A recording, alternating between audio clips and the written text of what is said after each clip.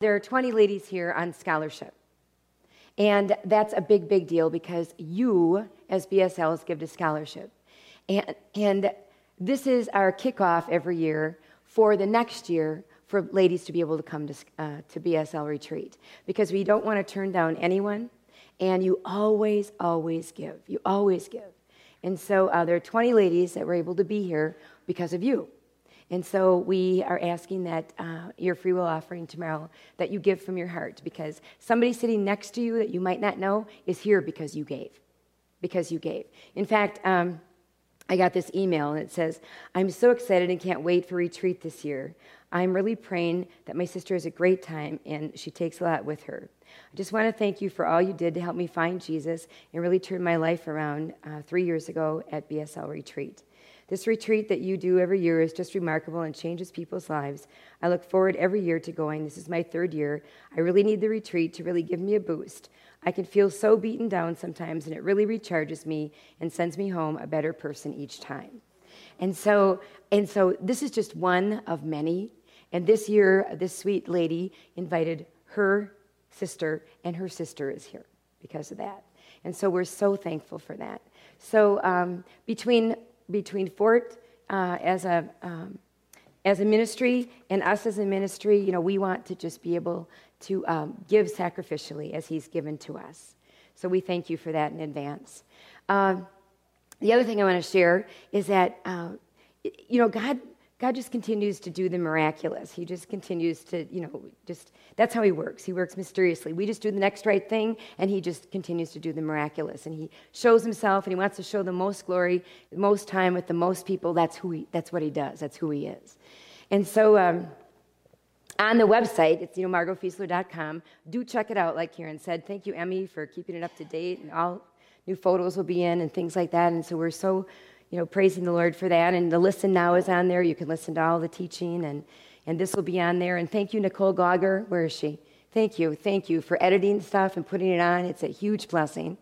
And for all those... Just to interrupt, for those of you who don't know, Margot does have those teachings. If you can't make a BSL, you can go and hit Listen Now, and then you'll hear the past teachings. So right. If you can't make any of those because you're not from the area, you can do that. And the talks, like she said, the talks from this weekend will be there.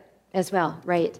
Well, Kelly, who comes on Monday nights, her mom is now teaching Daniel to her ladies in a Bible study in Florida from the Daniel that she is using from Listen Now.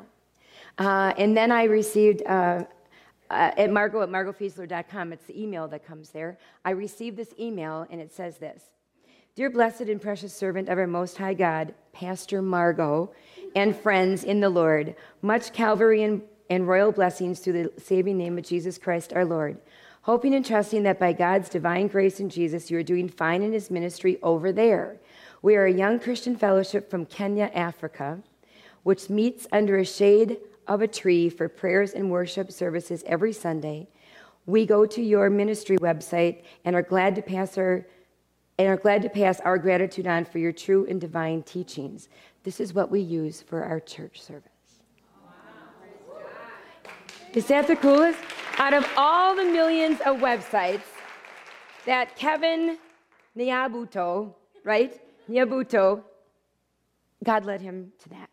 And he said, the people listen, and then they've asked me to come and be their pastor.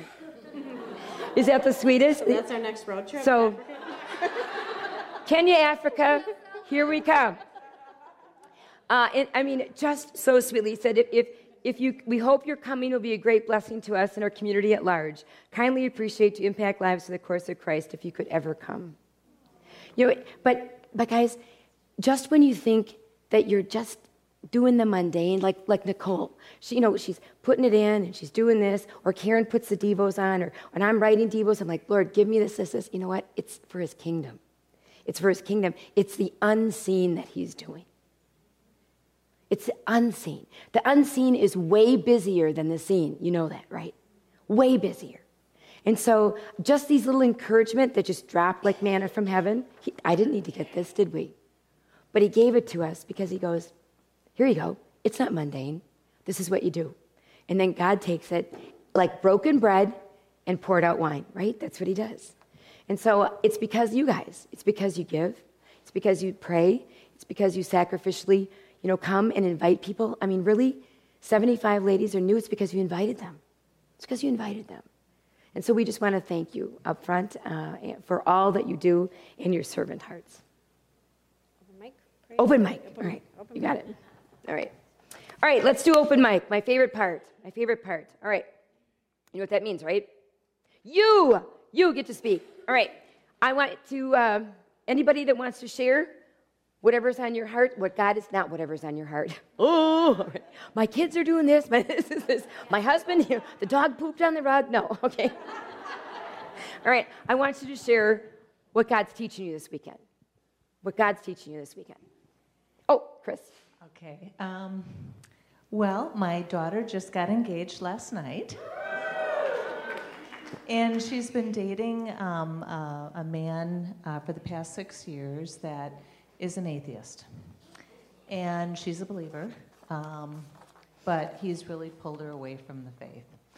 And so my husband and I have been praying for years and talking to her all the time about why are you dating him? And it's been a struggle, and we kept praying to God, God, please break him up. Please break up this relationship. This is not what we want for our daughter. We think she can do better, et cetera. But today God spoke to my heart and said, you self-righteous person, who do you think you are? I died for both of you. And I didn't just die for you, I died for him too. And I love him as much as I love you. So it was like hit me like a brick. So when I was on the walk, I took out my phone and I called my daughter and I asked to talk to her fiance. And so he was right there, and I'm sure she was wondering what am I doing here? But I said, I just want you to know that I'm really happy that you're going to be my son-in-law, and I look forward to getting to know you better and for you to be a part of our family. So I just want you to know that, I just want to grow in this relationship with you, and I'm really looking forward to it. So, and he said, well, thank you very much. And I just thought, I want to start this out on the right foot, and God just wants me to love him, and that's what I'm going to do. So, woo! Anybody else? Rebecca.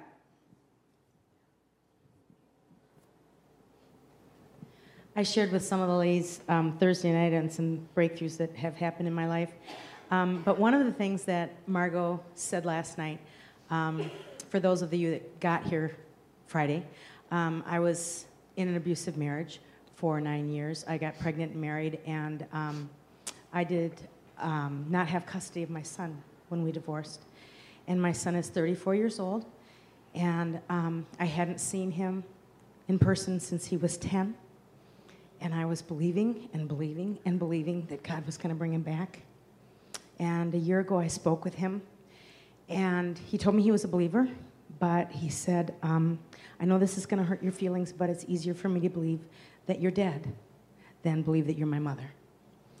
But one of the things he said to me was, have you really forgiven Dad? And I said, oh, yeah, I have. And, oh, by the way, my son called me in May and said, what are you doing tonight? And I said, nothing. He said, can I come over and see you? So he came to my house, pulled up in my driveway, and 24 years later, I got to hug my son. And we sat at my kitchen counter and we cried and we laughed, and we laughed and we cried. And I had asked him for forgiveness, but he asked me for forgiveness. He said, forgive me for treating you the way I treated you all those years. But he remembered the truth because he told me he remembered stuff from when he was 2 years old. And he remembered what had actually happened. But what Margot said last night was, and I have forgiven my ex-husband, but I hadn't gone that step further to pray for him and wish him well. And that's the one last piece. And when I took that walk today around the lake, and we had taken it yesterday with a friend who couldn't walk it, so we drove and we read it together. But when I took it by myself today, and I could stand there, there was no name I could put in that blank. Because God has reconciled those relationships. And my prayer for all of you ladies, just like Chris said, we think we know better because they're our children. We know better. No, they were his children first. And when God says let them go, he means let them go.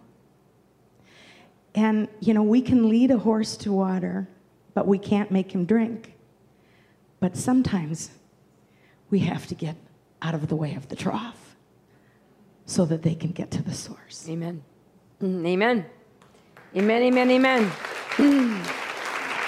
Yeah, you've forgiven when you can wish them well. Because your outer garment is what? Love. It's love. Who else? What's God doing in your life? Erin? Hi, my name is Erin, and when I came up here, it was because I felt a tug on my heart, and I didn't know why. I knew that the topic was forgiveness, and I thought I had forgiven all the wrongs that had been done to me, and I thought, all right, God's got a plan. I don't know what it is. And I realized up here I've been holding a grudge against my mother. She really abandoned me as a child. She left us to kind of fend for ourselves. And I thought I was okay with it, but I realized I still had a lot of anger because I felt like she never loved us, she never valued us, and there was no affirmation from my mother. And I realized in the prayer walk today that I was putting my hope in my mother. She's 70 now, and I kept thinking someday she's going to love me for who I am and not for who she thinks she wants me to be. And I realized today that I don't need her to love me for who I am because God loves me for who I am. Amen. Woo! And I also realized that I've held so much resentment that I need to be forgiven for how I've treated my mother, because I haven't treated her with respect. I haven't treated her as a child of God. I've treated her as somebody who mistreated me. And I need to go home and tell her that I'm sorry for the wall I put up. And she may not change, and that's okay. She may not recognize it, but she's a child of God just like I am. And I need to give her that chance and pray that her heart is open. You talked about the closed door, and I've closed the door on my mother, and my mother has struggled spiritually, and I to some degree, I feel like I have not been a witness to my mother. So this was just an amazing journey, and I want to thank you, Margot, for the prayer walk and for what it means. My whole world is going to change, but I think it will change for the better. Right. Woo! Victory. Right? Victory. Victory, victory, victory. Who else? Who else? Sue?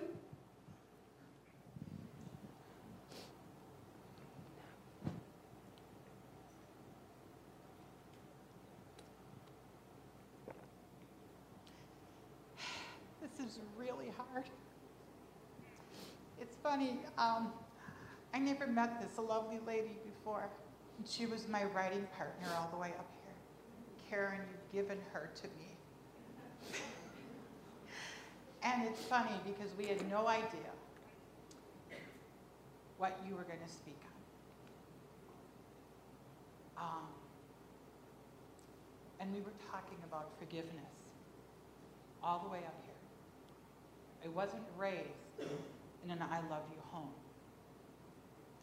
So when my daughter got married, I told her, you can say I love you till you're blue in the face. I love you is spoken as easy as hello. But to humble yourself enough to say, please forgive me, means more than anything else. Because the way I was raised, I didn't tell my children a whole lot that I loved them. I showed it to them, and they knew that.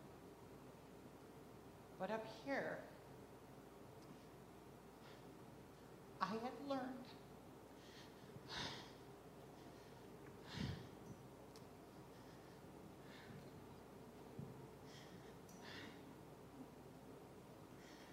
this is so hard to forgive my nephew because he was there and he was partially responsible for my son dying. And for me to say, God bless his life, and God give him blessings abundantly. The first time I've been able to say it. God had a plan to take my son. That's what I have to stand on. God grew my ovaries back so he could be conceived. So I knew he was a gift of God.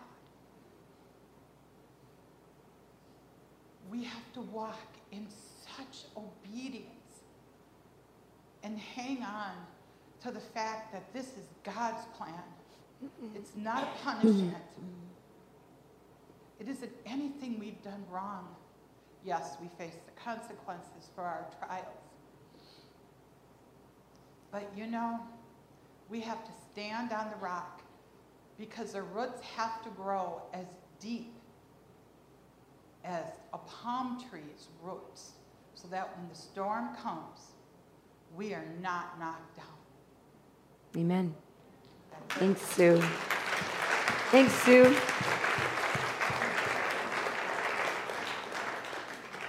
Sue's adult son moved to heaven about 6 months ago. And I thank you for proclaiming God's forgiveness over your nephew. Thank you, Jesus. Anybody else?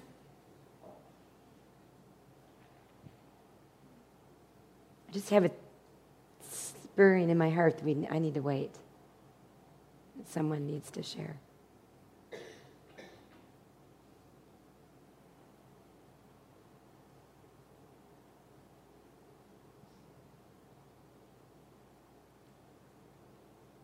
Ray's like, I hope she doesn't pick me.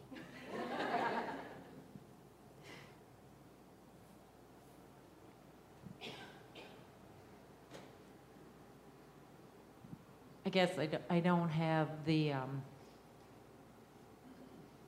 whole forgiveness thing because it's been a couple years of just learning to do that. And, you know, the same theme keeps coming up about, like, mothers and, you know, family members, they can't get...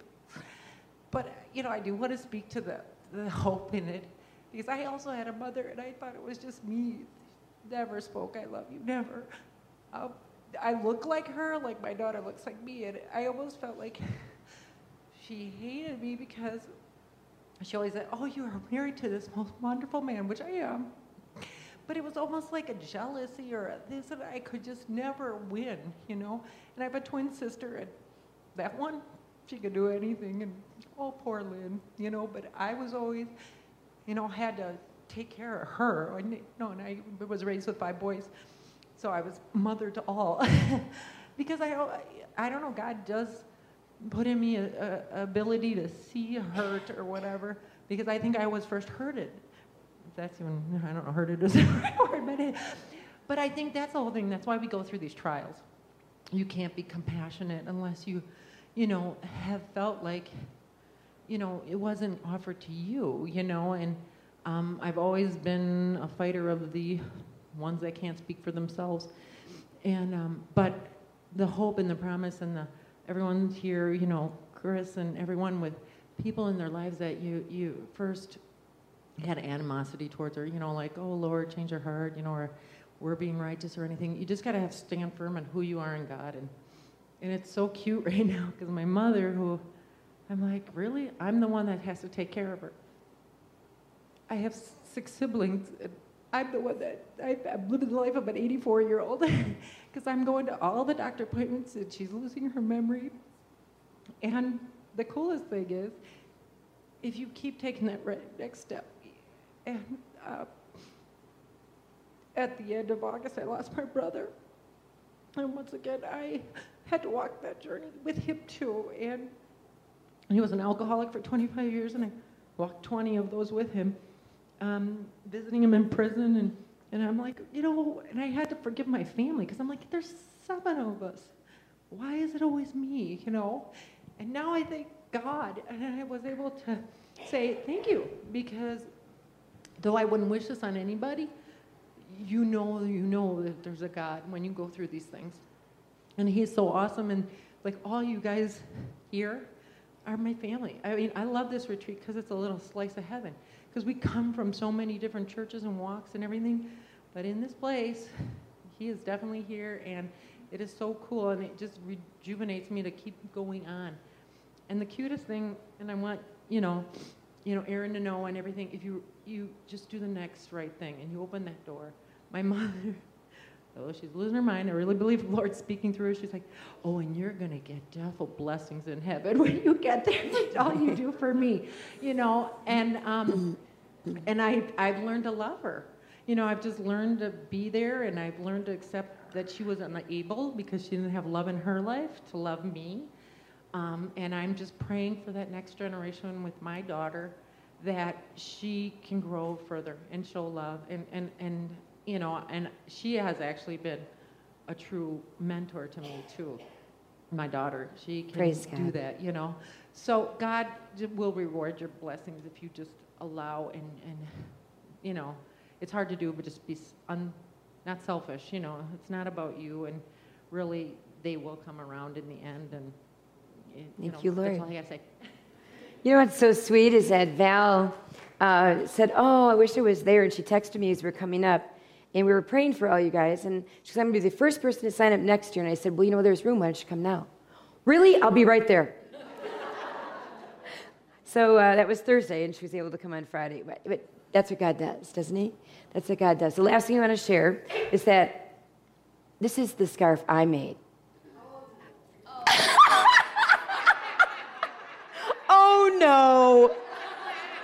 Oh, no. But hey, I did make a very cool scarf like I see on you guys this weekend. Was that a great craft or what? Oh, what a sweet, sweet thing. I did. I'm sorry? No, I made this one. Oh. I know, that's what I mean. Look at them. I mean, they rock, right? And so I'm so thankful because I am not a craft person. Really. I was able to tie them, and I tied them well. Everybody else did the rest. So thank you, Lord. Body of Christ coming together. Take it away, Susan. With your likeness, Lord Jesus. Not ours, but yours. Putting off the old and putting on the new self. Only by the power of your Spirit. We thank you and praise you for what you're going to do in your name. Amen. You may have a seat. Amen. Amen. Amen. Oh, may this journey be a blessing. May we rise on wings of faith, right? That's what it is, a journey, right? It's a journey, right? It's a process. Somebody asked me that today. They're like, Margot, I should have done this, right? I said, no, see, you just do the next right thing. It's a process. You just keep doing the next right thing. And just like Erin shared, God has now brought her to the point where, she needs to go and ask forgiveness from her mom. How sweet is that? Chris shared that she needs to pour love instead of self-righteousness on this man that needs to know Jesus personally, passionately, powerfully, and preeminently over his life. That can only come from a heart that is forgiven, right? We are forgiven to forgive. It is relentless forgiveness. Today we're going to look at I forgive you, but. Let's just go to the Lord in prayer one more time. Lord, we tend to do that. we tend to go, oh, you know what, I forgive you. But what about this? What about this guy? What about that? What about what they did to me? And I ask tonight that there'd be no more excuses. I ask tonight that whatever it takes for us to come to the end of our sin and the end of ourselves, that you would do it. Because you're always drawing us in loving kindness. You're always drawing us in loving kindness. And so, Lord, may we be receptive to you. May we hear you. May we be all here. Still our hearts, Lord. Still our tummies from a wonderful banquet. May we hear you, God. May we want to be here. Be all here. And Holy Spirit, just have your way tonight. Have your way. Just speak in and through me. Lord, speak in and through Susan. And we give you the praise right now because we know that this night is already done in the heavenlies. And we're just joining you. In Jesus' name, amen. Amen. Philip Yancey, the guy that wrote the book I told you about this morning, he said, forgiveness is another way of admitting I'm human. I'm human. I make mistakes. I want to be granted that privilege, so I grant you that privilege. Don't you want to be granted that privilege? Don't you want to be forgiven? Therefore, I grant you that privilege. You guys know who Corrie ten Boom is? I love Corrie ten Boom. What's the name of the book, guys, she wrote? Hiding Place. Hiding Place. Thank you. Hiding Place. This is a little excerpt from it, and just listen. Because her family had provided a safe shelter for Jewish refugees, Corrie ten Boom was captured and forced to endure horrendous atrocities in a Nazi concentration camp. Following her sister's death in Ravensbrück, she writes, a great loneliness filled my heart. Alone in Ravensbrück.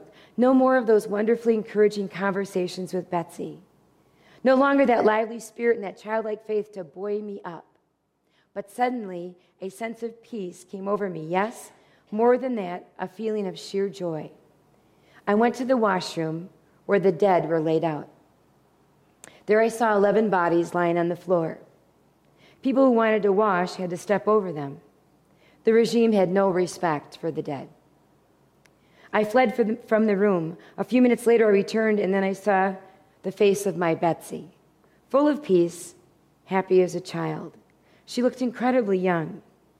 It was a bit of heaven in the midst of the surrounding hell. I saw how blessed she was, and I thought of her present state of happiness in heaven. Joy flooded my soul and remained there, triumphant over the grief of my loss. How dark and burdensome days can be. My soul was a battleground of a struggle between light and darkness. Would joy for Betsy's release or grief for my own loss win the battle? I prayed this. Teach me, Lord, to bear the burden in this dark and weary day. Let me not complain to others of a hard and lonely way. Every storm to thee is subject, storms of earth or mind and heart. Only to thy will submitting can to me thy peace impart. So to suffer, so keep silence, so be yielded to thy will. So in weakness learn thy power. Teach me, Father, teach me still. Do you realize where she said that? She said that in a Nazi concentration camp. After her only joy of being able to share with her Christian sister, Betsy, had moved to heaven. There was a lady who had new clothes on. There was a lady who had God's wardrobe on. She was done with the old clothes. And she'd already put on those new clothes. See, that's how Corrie ten Boom lived her life. Real joy, internal, real joy. Coming from Jesus internally, in the midst of unspeakable circumstances. Unspeakable circumstances. She had put on those new clothes. Rather odd inside of a Nazi concentration camp, isn't it? But she was living in Colossians 3, what we learned this morning.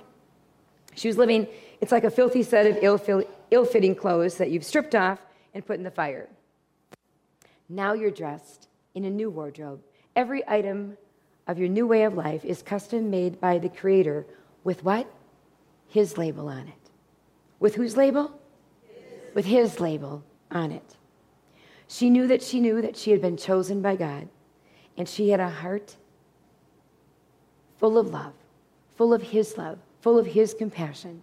She was dressed in His wardrobe, full of compassion, kindness, humility, quiet strength, discipline, that patience, even-tempered, content with second place, quick to forgive an offense. Forgive as the Lord has forgiven you. Wouldn't she have said, really, Lord? Really, Lord, in this stench? In this circumstance? Look how I was wronged. Look at this. Look at what I was doing for you. Hiding these Jews. Look what I was doing. And here I am, hell on earth. Really?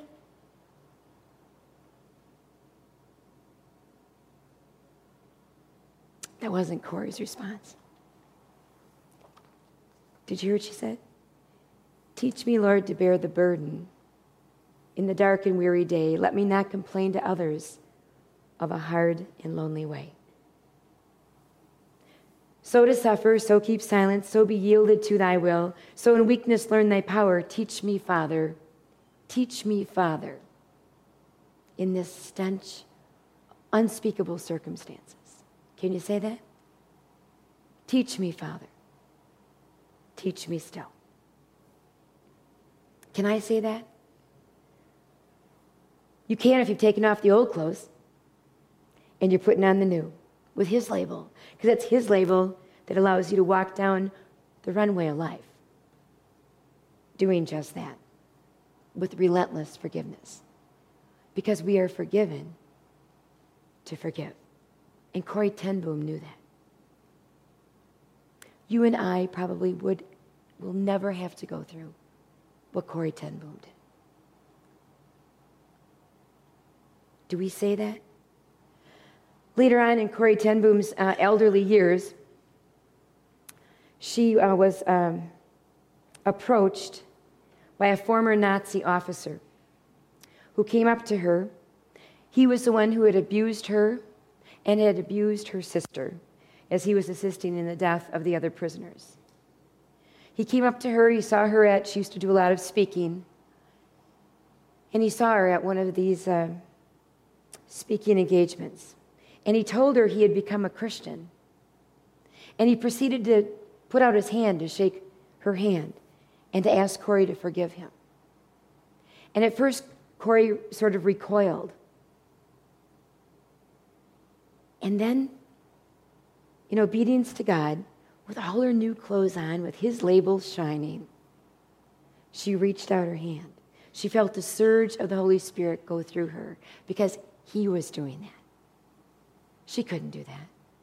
He was doing that. And she gave him that supernatural act of forgiveness. Another incredible example of forgiveness is Chuck Colson. Do you guys remember Chuck Colson? He was Nixon's hitman for Watergate. And he founded Prison Fellowship. He actually came to Christ in prison because he was put in prison because of his involvement in Watergate, and he came to Christ. After that, he founded Prison Fellowship. And Chuck Colson tells a story about a Mrs. Washington. And it was during a graduation ceremony for inmates who had completed the Prison Fellowship program, and this Mrs. Washington swept up to the stage as this young man was graduating and walking across the platform. And she hugged him, and she said to everybody in the crowd, "This is my adopted son." And everyone in the crowd had tears in their eyes because they knew that this young man was behind bars for the murder of Mrs. Washington's daughter.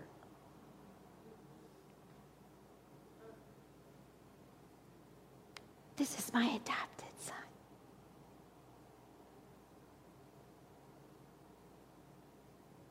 Forgiven to forgive. Accounts like this are amazing. How could people like Corey and Mrs. Washington endure such great injustices and then turn around to forgive those villains? It's simple. They'd already put the new label on. It was already on. His label was already on. It wasn't their label.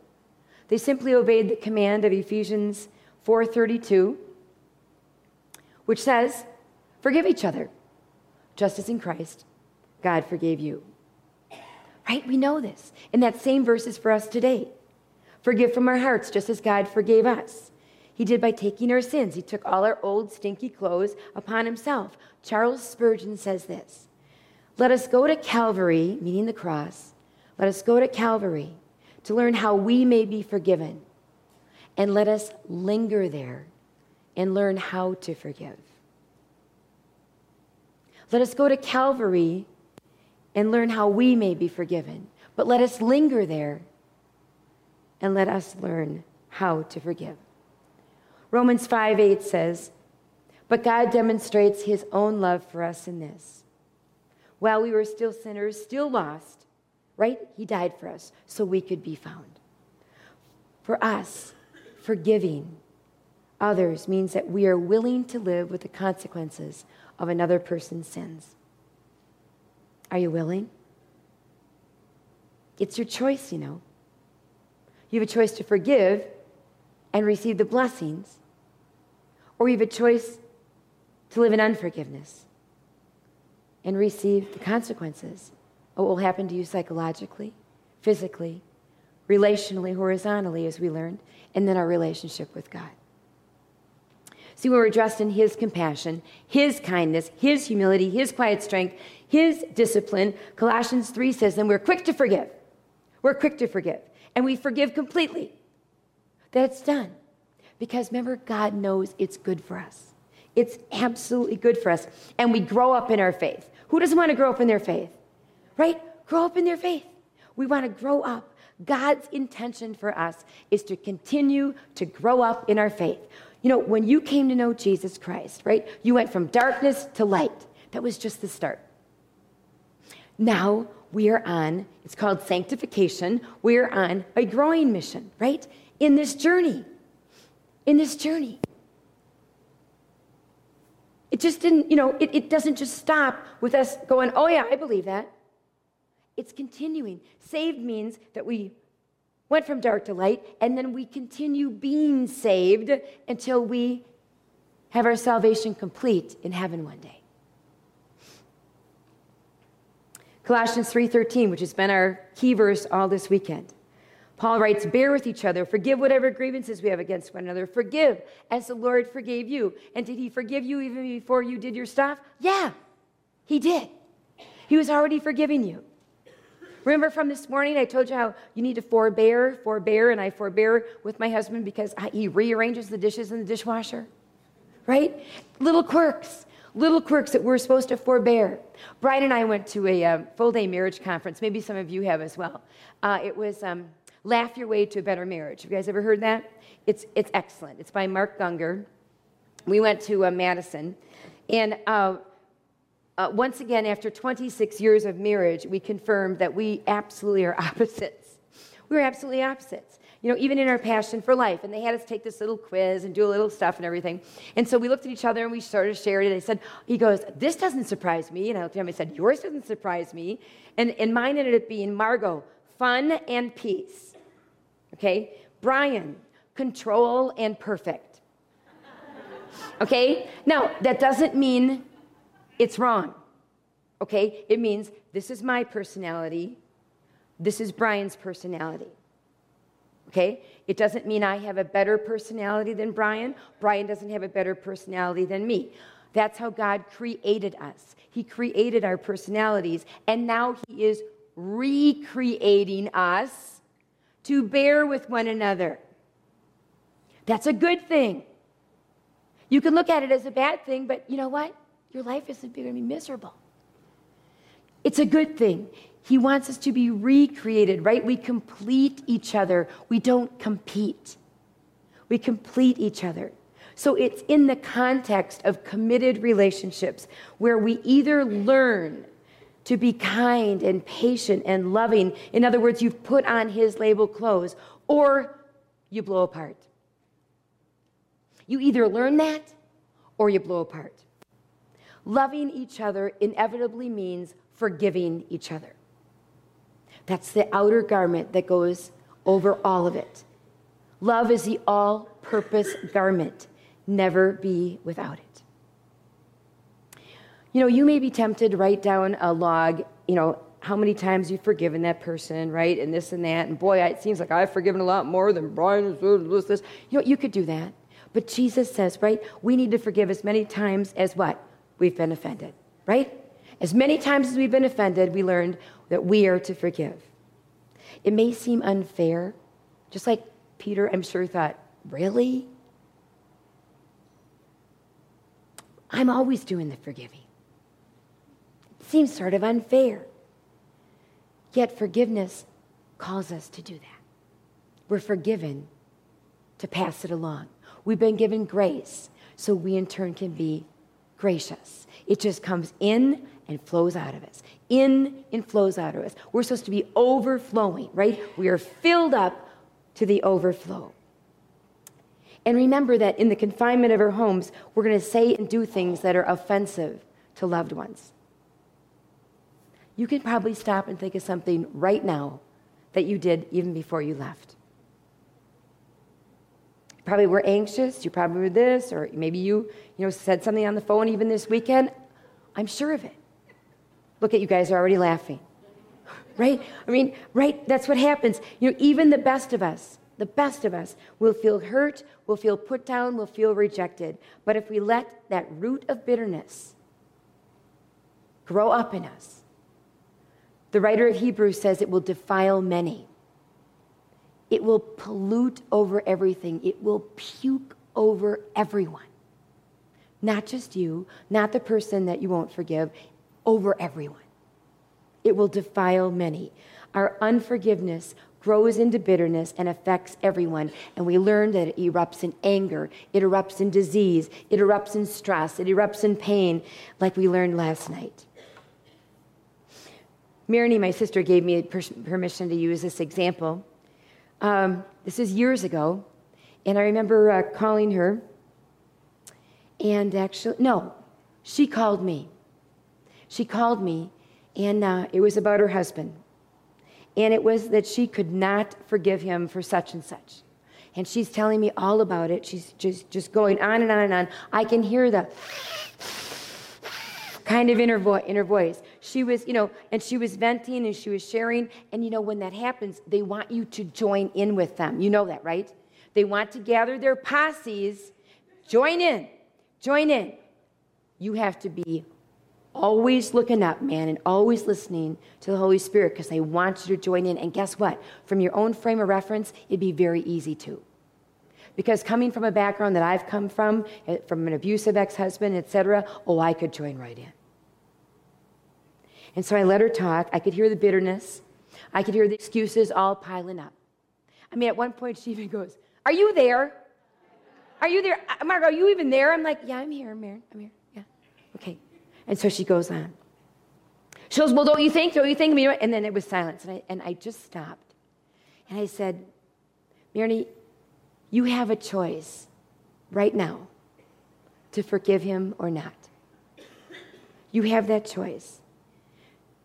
And I suggested that she would say to Jesus, "If my husband never changes, Lord, change me."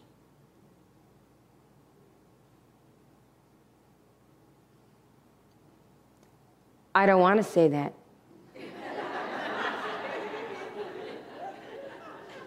I know, Marini. I've been there. But that's your choice. You can either choose to do the next right thing before the Lord or not. And if my husband never changes, Lord, change me. See, our mom did that with our dad.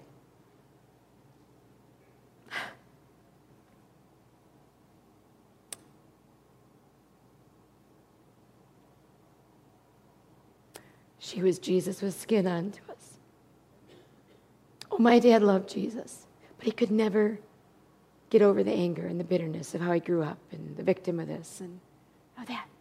So it spilled over onto everybody. My mom did that with my dad. And I remember her saying, you know, Margot, I may be the only Jesus that he ever sees. And so, Lord, have at me. Can you say that? See, his label was being seen by her husband, my dad. And I am a testament to that because by the end of my dad's life, he had changed. But it was only because she kept 2 inches close to the cross. Ah, I'm so forgiven. How can I not forgive?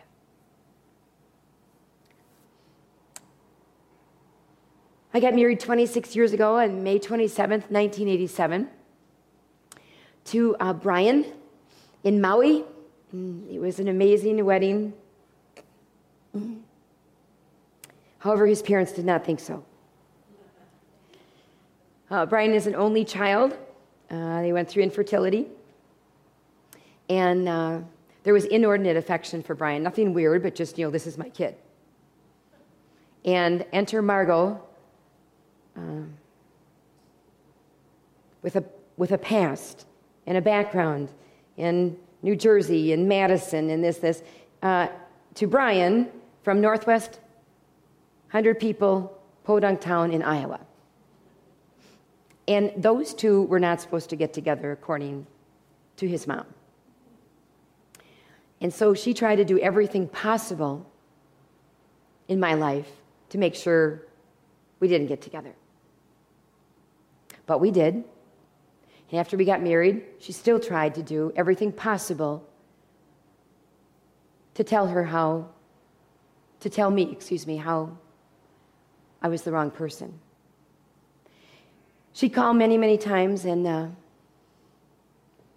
remember answering the phone, and she would just berate me and belittle me and all types of things. And I remember saying things to her like, Gladys, I said, I need to hang up the phone right now because this isn't really a productive conversation.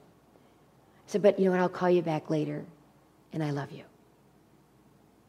And then I'd get off the phone and go, God, are you serious? Jesus, what? Don't let me lose my testimony with her. Oh, God, don't. She doesn't know you. She doesn't know you. Oh, Lord, forgive her. Right? She doesn't know. She doesn't know you. And time and time and time again, she would call and call and call to the point where she said, Margot, you know what? I wish you were dead. I'm like, oh, Father, forgive her. She doesn't know what she's saying. That went on for 8 years. 8 years, Brian and I would pray. 8 years, I would pick up that phone. 8 years, I would tell her, I love you, Mom. Only because of the Holy Spirit pouring through me. The flesh wanted to wring her neck. And the Holy Spirit just kept, but you have to choose it. You have to forgive relentlessly. Forgive, forgive, forgive. Well, 8 years later, she went to have routine back surgery. And it didn't end up being routine. She died twice on the table. They had to flip her over.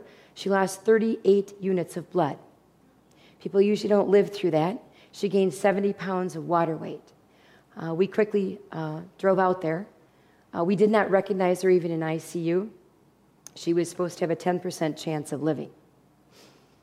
And God, in his miraculous, mysterious way as he works, had my mom write her a letter because she knew she was going in for routine back surgery. And so my mom wrote this letter and just shared with her her life and her testimony and praying for her and sharing, I'm just praying for your safety and protection, how much Jesus loves you, and just is pouring into her and tells her own story of how she comes to Jesus. Well, we get out there and the nurse says, Brian, you have to tell your mom that she's holding on in one hand to a letter, and she needs all the ounce of energy she possibly can, because she only has a 10% chance of living. So you have to take it from her.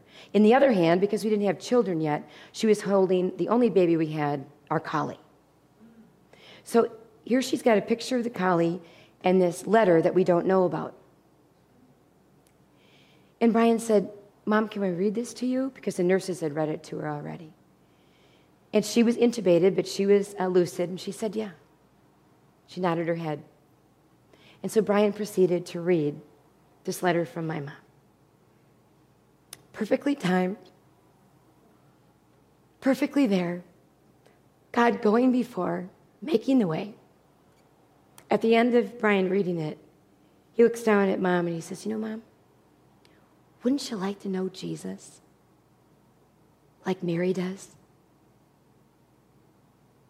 Because, if you moved tonight to eternity, where would you go, Mom? Wouldn't you like to know Jesus like Mary? And she had a chalkboard, and she painstakingly wrote, I already do. See, when the nurses read that to her, she accepted Jesus.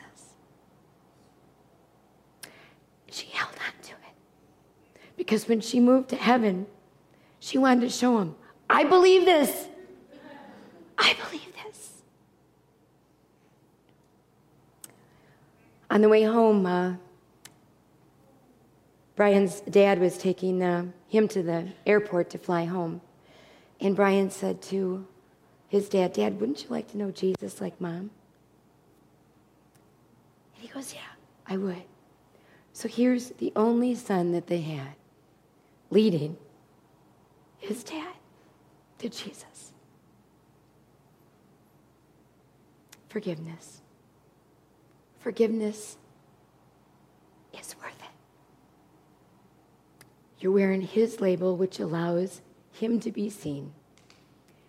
And people, maybe not in your timing, because I would have liked it, in 8 hours, not 8 years. But in his timing, to be changed. And many times, we come up with all kinds of excuses why we shouldn't forgive. Let me tell you, I went through all kinds of excuses in my head not to forgive Gladys. There should be no, in fact, I remember saying, it's not fair. It's not fair. You know what? Of course it's not fair. It's not fair. But we all live with the consequences of another person's sin. We all do. Adam and Eve started the whole shebang, right? We all live with the consequences of somebody else's sin. We are stuck with that, but we have a choice. Remember, if we're going to either live in the bondage of bitterness or in the freedom of forgiveness. The other excuse I used is, but Lord, you don't know how much she hurt me. You have no idea how much she hurt me. That is not the issue. That person may hurt you again. It's not the issue.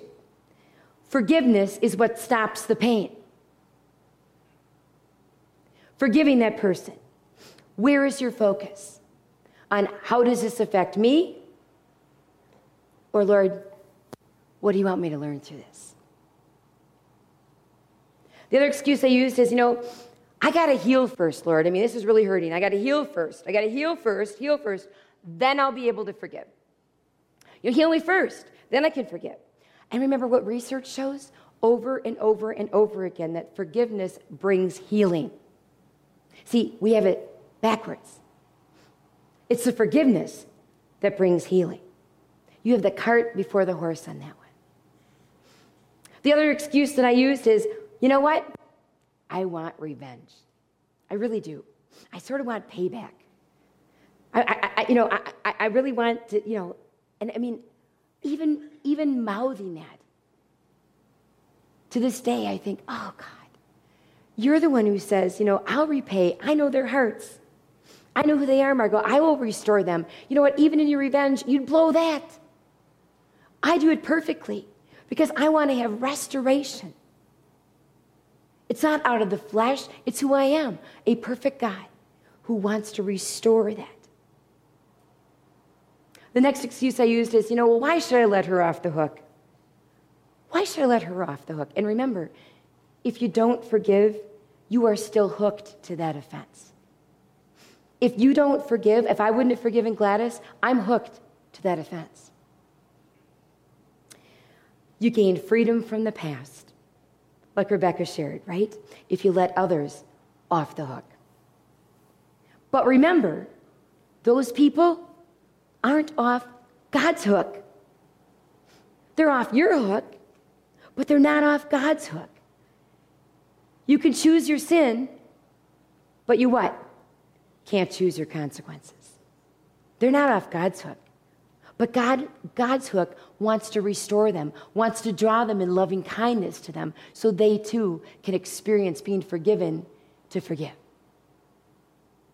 And the other thing is I used to say to myself as I was going through this with an excuse, well, where's the justice, God? I mean, where's the justice in this? And he quietly, in the still of my heart, said, it's in the cross, Margot. It's in the cross. Jesus died for your sins.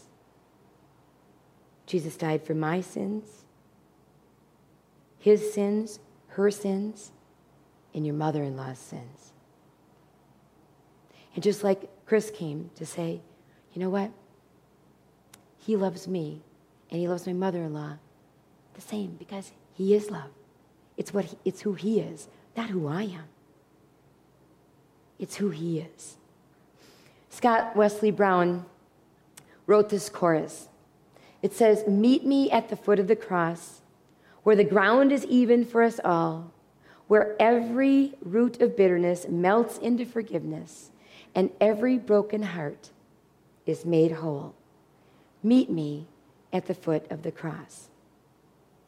Many of you know my testimony, and I lived in religion for all of my life. I grew up, going to church 80 times a week, doing all the Pioneer Girls stuff, doing all the choir stuff, doing everything. I mean, going to, Bible camps, doing everything, and all the stuff, doing all the stuff, and never coming into a relationship with Jesus Christ until I was 31 years old, only because my mom and my sisters were praying for me. Never give up. You always pray. He always goes after you. He always goes after you with his eternal thumb pressure. He goes, hey, Margot, I love you. Hey, Margot, I love you. Hey, Margot, I love you. And through all of my sin, through all of my yuck, you know what my mom would do? She'd lay me at the foot of the cross. She'd lay me at the foot of the cross. And she'd leave me right there. She chose to forgive me. And she let Jesus work out his plan in my life. I remember before she moved to heaven 8 years ago, she said, Margot, I always knew, even if I had moved to heaven before, you had come to know him personally and passionately in this, I always knew you would, because that's who he is. That's who he is. That's growing up your faith. See, she had new clothes on. She had his label on. And forgiveness cancels a debt that someone owes you, and it restores that relationship. It restores that relationship. And it is the only solution in this absolute sin-ridden world. It's the only solution to help us start over again. And don't we love the fact that we get to start over? He's a God of what? Second chances. He's the God of second chances. And the closer we connect with God vertically and understand the forgiveness that he has given us, the more able we are to forgive each other horizontally, like Michelle shared on Thursday night when she shared her testimony via video. See, our relationships become reflections of our own personal relationship with Jesus Christ. I want you to hear me again. Our relationships become reflections of our own relationship with Jesus Christ. So you check yourself and say, am I following hard after him? Am I forgiving? Am I doing non-negotiable face-to-face time with him? Am I in the Word? Am I in prayer? Am I walking in confessing, like 1 Thessalonians says, to pray without ceasing? That confessing, that forgiveness, that walk. See, because if you assume the responsibility to grow up your faith, to grow in Christ, as you forgive others around you, guess what? your relationships, your family environment, everybody will win. Everybody will win.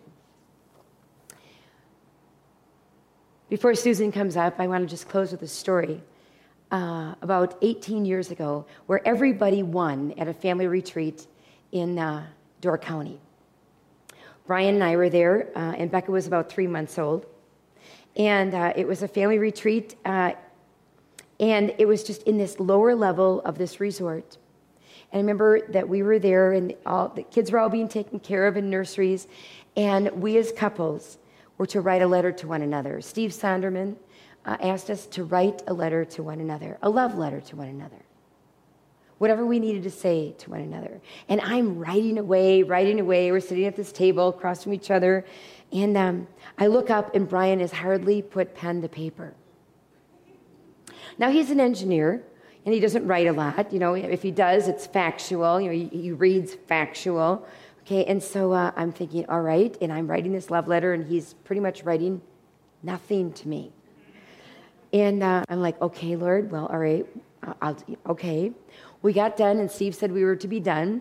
And he said, okay, now would you just share with one another this? I want you to share. Well, I figured I better go first. He hasn't said anything, right?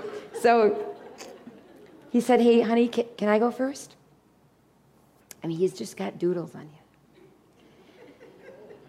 And he looked at me and he says, I want to share with you something that's been on my heart. I want to share that a year prior to this at Promise Keepers, I had asked Jesus to forgive me vertically. But I've never come to you and asked for forgiveness.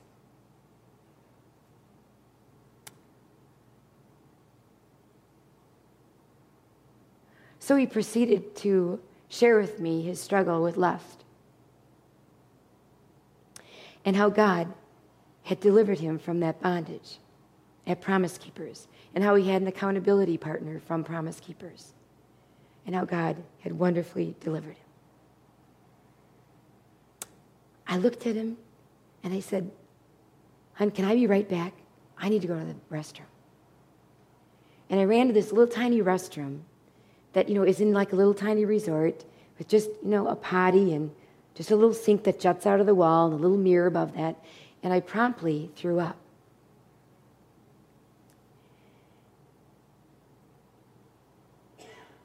I never in a million years thought that my husband would have struggled with that. And what happened in that bathroom is, when I looked up from that mirror, there was still vomit on my face. And the Lord said to me, do you know all the yuck you've done? Do you know all the sin that you've done? Do you see it all over you? That's what I've forgiven. I have forgiven you. To forgive him. So I walked out, I cleaned up, I walked out, and Brian is sitting over in the corner, a shell of a man. And I come up behind him and I put my arms around him from behind. And I said, oh, honey, I love you. You are so forgiven. I said, because I am so forgiven, so are you. I said, I am so thankful that you shared that with me. I am so thankful that you're walking out of that bondage. I am so thankful that you're able to share your heart with me. And I forgive you. We went to breakfast later to one of my favorite places, the White Gull Inn. And it was packed as usual. And so I had gone in to check, and it was really packed. We had a 3-month-old. We thought, you know what, we're not going to wait. But on the counter, they had those French milled soaps. And it was a bright white French milled soap. And so I bought it. And I told him, came back out to the van. I said, honey, you know what, it's really jammed. We should probably go somewhere else. He's like, okay, great. And I said, but I want to give you something. And I gave him this white, pure French milled soap, this big. I said, you know what, Brian? Here is a memory that you know that you're forgiven. Do you know he still keeps that soap in his glove compartment? Because he's forgiven. And only by God's grace have I not brought it up one time in 18 years. Because I relentlessly forgive. That's who he is. That's what he wants for you. I'm going to invite Susan up to be able to share her story. She has a story of forgiveness that she wants to share with you. And so let's listen to her now.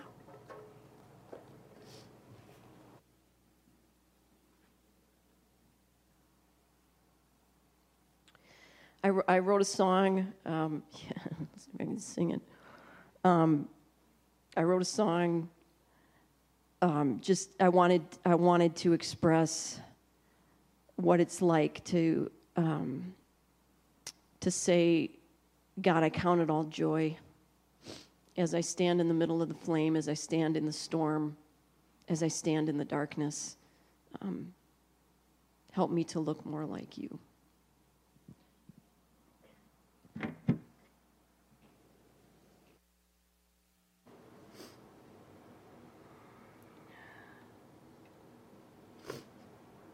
Hang on.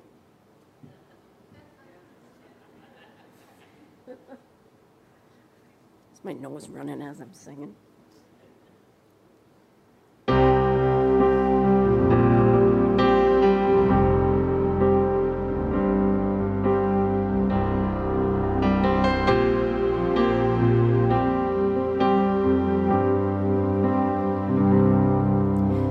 heard them say, you pray for, you will find yourself before a different kind of door. My plans were neatly packaged, so precise, and the road ahead looked oh so nice. And now the dark clouds have brought the rain. These torrents are sweeping me away.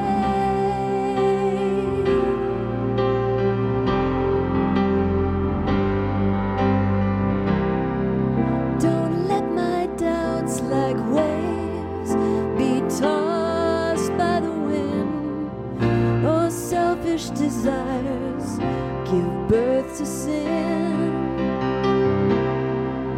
I will stand in the midst of this flame, counting it joy as I call upon your name.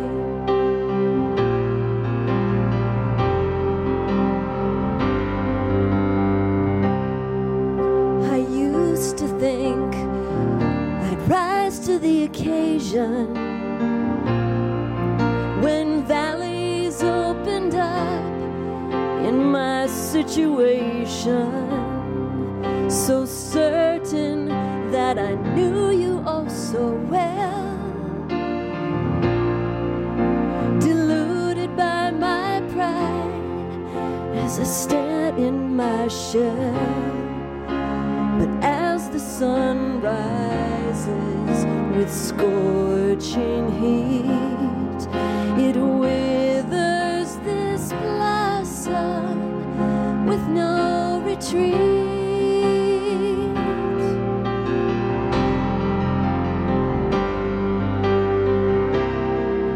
Don't let my doubts like waves be tossed by the wind, nor selfish desires give birth to sin. I will stand in the midst of this flame, counting it joy as I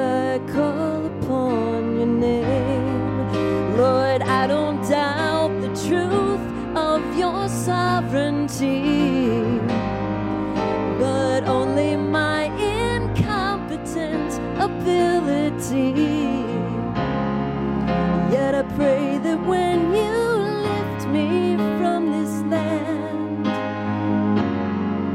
my edges feel smoother in your hand.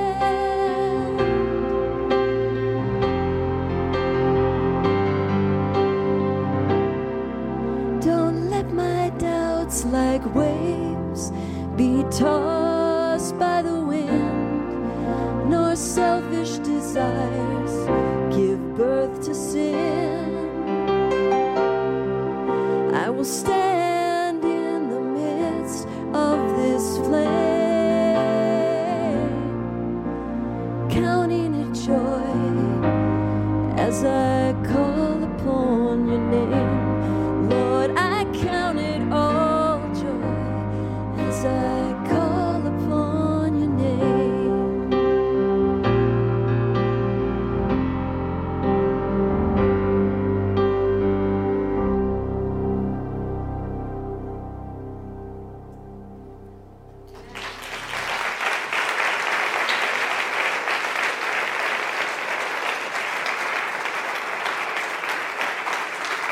Love you.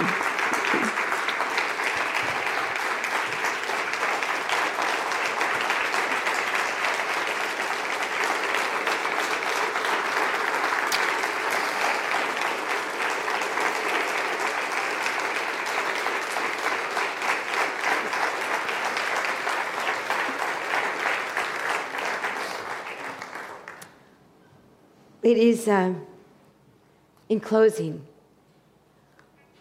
forgiveness is always worth it. When all is said and done, I had to give up the power. I had to give up the pride. I had to give up the hurt. I had to give up all the old stinky clothes to be released from the grip of bitterness. And the other person, the one that needs to be forgiven, like Susan, well, you know what she needed? Our unconditional love. And that's just what Roger did.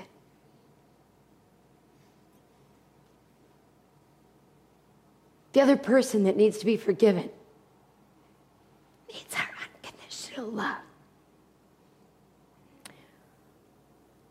If you look at the screen, 1 Peter 4:8 says, love covers what? A multitude of sins. A multitude of sins. Forgiveness is a choice you make based on the forgiveness you've already received in Jesus Christ. And I am convinced that God's primary keys in relationships that unlocks them is the power of forgiveness. The power of forgiveness, maybe your husband, maybe your ex-husband, maybe your mom, daughter, dad, sister, brother, aunt, uncle, coworker, friend. I am convinced that that's how God unlocks them, is through forgiveness. It won't be, I forgive you, but anymore. It's not, I forgive you, but, and all the excuses. It'll be, I forgive you. I forgive you. I forgive you. I forgive you. Relentless forgiveness. You know why? Because you have on God's wardrobe. You have his label on. Roger had on God's wardrobe. His label. And now Susan does too. You know, I almost forgot an addendum to my story, sort of like Doris's story in our video, that years later, Brian and I went to another retreat. It was a couples retreat. And the husbands were asked to write down the kindest, the best thing that your wife has ever done for you. Just on a piece of paper, write it down, and then share it with your wife. And most guys wrote down things like, you know, you could hear them like, oh, she threw me like a 40th birthday party, or, you know, my kids, or, you know, all these different things, or, you know, all these different sweet, very kind things. My husband wrote down simply, she forgave me. Completely, fully, just like Jesus did. That's only him. Relentlessly forgive, just as Jesus commanded us to do. Tonight, as Susan is going to come and close and worship for us, I'm going to ask you to do a couple of things. The first thing I'm going to ask you to do is to come forward and to relentlessly forgive. And just as an act that you want to do that, I want you to be able to erase the wrong that was done to you.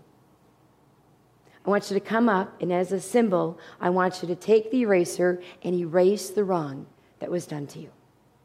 That you have forgiven those who have trespassed against you, and you want to continue, and you're putting a stake in the ground that I'm going to relentlessly forgive. No matter what it is, I'm going to forgive, and I'm going to forgive, and I'm going to forgive again. Because that's what Jesus does with us. Because he's the God of second chances. And the other part of the invitation tonight is for those of you who have never, ever asked Jesus to forgive you of your sin, to forgive you of your yucky, ugly clothes, the vertical forgiveness that he did on the cross. I'm asking you tonight to experience that for the very first time. I'm sure there are some people in here, in a crowd of 110 people, that need to forgive and be forgiven and experience his complete forgiveness for the very first time. And so I want you to come forward as well.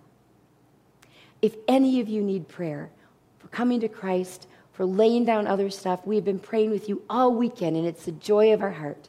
We're going to have 7 prayer counselors. There are reserved chairs here for 7 prayer counselors. Myself and Susan will be available as well. Come, sit in one of these chairs. The prayer counselor will be there. They want to pray with you. They want you to come to the point where you realize you are forgiven to forgive. And if you need to come to know Jesus, there's nothing better. There's nothing better. And coming to Jesus at Fort, that rocks. So I'm going to ask you to do that. I want you to erase. You need prayer, come now. And I'm going to ask you to do it quietly. I ask you to do it quietly.